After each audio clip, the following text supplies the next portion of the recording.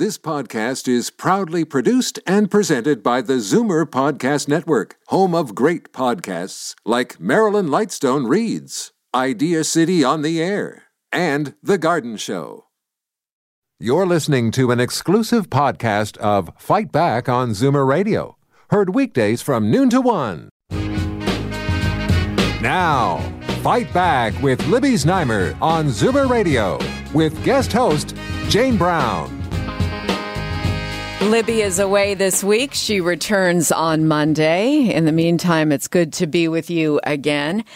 We were disturbed to learn this morning, as I'm sure you were as well, that 63 Canadians were among all 176 people killed on that Ukraine International Airlines flight from Tehran to Kyiv.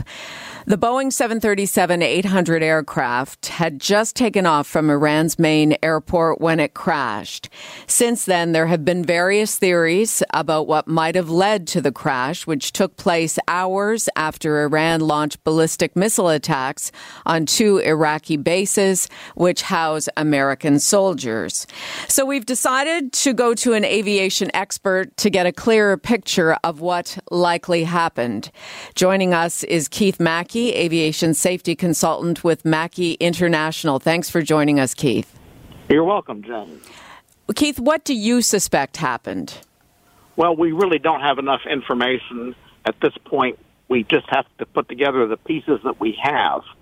And we know several things. We know that the takeoff profile seemed normal, that the aircraft left the ground at the proper point, climbed at about the normal rate to about 8,000 feet.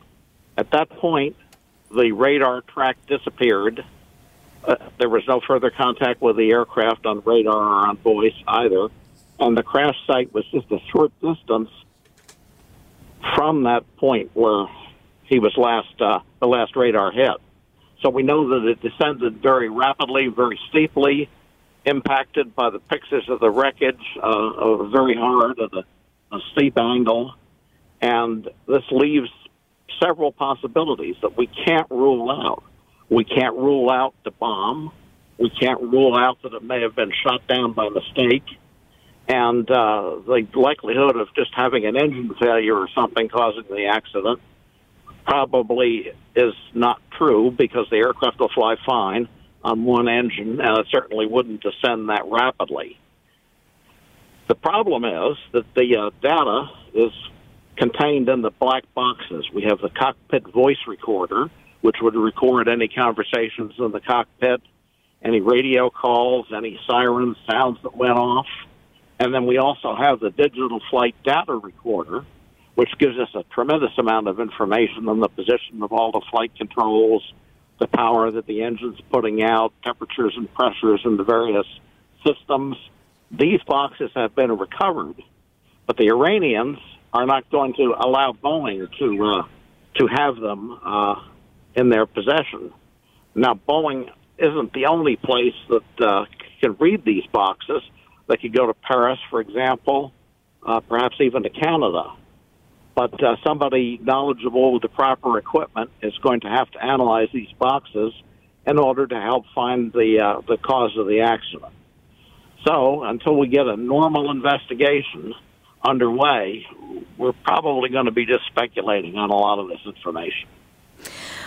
So what is the protocol now that it would appear the Iranians are holding on to the black box? What sort of international agency needs to be brought in to try to get access to it? Well, because the crash occurred on Iranian soil, they have the full authority, according to International Civil Aviation Organization protocol, to conduct the investigation. Now, normally when there's an accident like this, teams are brought in. For example, Boeing would send a team. The GE and Cessna, the manufacturers of the engine, would send in a team. The Ukrainians, because it was their aircraft, and their crew would send in a team. And these people would all work together using the evidence available to try to determine the cause of the crash. And this takes a period of time. Mm-hmm. Normally it takes at least a year to come up with an official report. Now, because of the fact that this happened in Iran, and they appear not to be interested in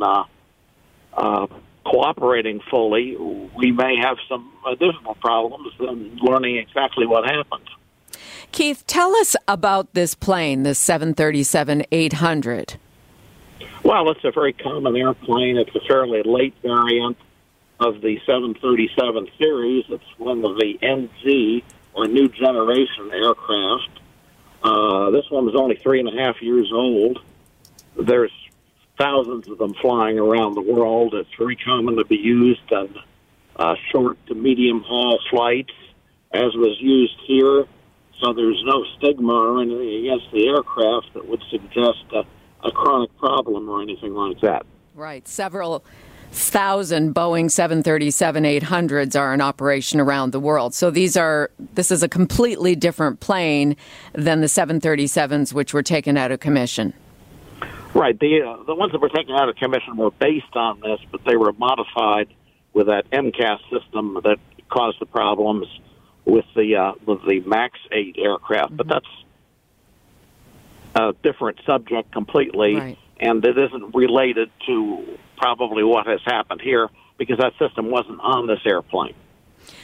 We're speaking with Keith Mackey, aviation safety consultant with Mackey International, about the tragic Ukraine International Airlines aircraft crash that led to the deaths of 63 Canadians. What's interesting, and I know that this is not particularly your area of expertise, Keith, but 147 of the victims, it's come out, were Iranian, suggesting 65 of the foreign nationals had dual nationalities. So they are, in many cases, they were born in Iran. I think that's probably the case. Iran does not recognize dual citizenship. So they said 147, I believe, of the passengers were Iranian, and we know that 65 of them also held Canadian passports.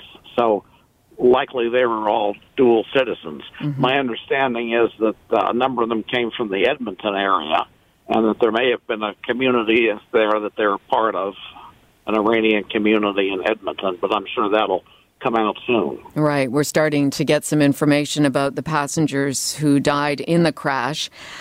Now, it's interesting on social media, there's any number of different theories that have been floating around, but the video of the last few seconds of the plane's flight, it can be seen streaking across the night sky while on fire before it quickly loses height. There's an initial explosion close to the ground and then a final blast that lights up the area. What can we garner from that visual? Well, it's a little difficult to tell. It's a fairly short video, and we see a lighted object.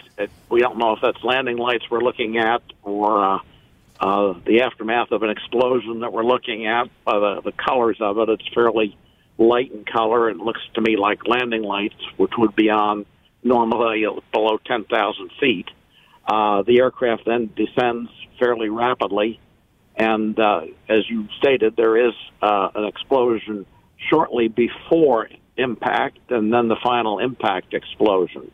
But my question is, who was videoing this? It looked like it was shot with a cell phone. Mm-hmm. And why would somebody be out there at 6 o'clock in the morning shooting video of this aircraft? And when it hit the ground, why was there not more excitement in the voice of the person who was videoing it? So I think these are questions we're going to need answers for. Wow. Another aviation expert like yourself says that any suggestion of engine failure feels premature, saying one cannot discount the possibility that something outside the aircraft, a mid-air collision or some other issue may have been involved. Because as you say, and as others have said, if there was engine failure, the plane would still be able to fly for a period of time. It would have been able to fly until it ran out of fuel. It could have probably flown all the way to its destination if it had to. They're designed to fly very well without on one engine. Mm-hmm. Interestingly, various airlines, quite a few, have announced they are now avoiding both Iranian and Iraqi airspace. What do you get from that move? Well, perhaps a little too late. the FAA has banned flights below 26,000 feet over Iraq for some time, and yesterday they banned all flights through Iraqi and Iranian airspace, and they included also the Persian Gulf and the Gulf of Oman. So no FAA registered aircraft or FAA crew member is allowed to fly an aircraft in that airspace. Now, other countries can do as they wish, but if you remember the Malaysian Flight 17 that was shot down over the Ukraine in a similar war zone in 2014, yes, that kind of brings back home what could happen and what maybe did happen. So it seems to me, and it's very easy to speculate in situations like this, but it seems to me that you are pointing, and others like yourself are pointing to something other than a mechanical engine failure, that it seems suspicious in light of everything that's going on between Iran and the United States. Well, I would agree with that. I think that those things have to be looked at first, and I'm sure there will be. Now, of course, if it turns out that Iran made a mistake and caused this, I don't think they're going to be anxious to admit it. So that's going to be another consideration. So we'll just, there again, if they withhold the black boxes, that may be the reason why they're doing it. Mm-hmm. Ukraine's president says the entire civil aviation fleet for Ukraine International Airlines would be checked for airworthiness and criminal proceedings would be opened into the disaster. Given the fact that you said that Iran has every right to keep the black box and conduct their own investigation, how would the Ukrainian government go about doing that? Well, there again, it's international politics. The procedure is for the black boxes to be examined and the information gleaned shared among the parties that are or should be participating in the investigation. Now, if that doesn't happen, we may have some issues in determining the exact cause of the accident. Keith, I've enjoyed our conversation, very informative, and as you say, we are very premature. We're very early in trying to figure out what exactly happened, but we appreciate the facts that you've given to us in order to come to our own conclusions, at least in the early going. Well, you're very welcome, Jane. You're listening to an exclusive podcast of Fight Back on Zoomer Radio, heard weekdays from noon to 1. You're listening to an exclusive podcast of Fight Back on Zoomer Radio, heard weekdays from noon to 1. You're listening to an exclusive podcast of Fight Back on Zoomer Radio, heard weekdays from noon to 1. This podcast is proudly produced and presented by the Zoomer Podcast Network, home of great podcasts like Marilyn Lightstone Reads, Idea City on the Air, and The Garden Show.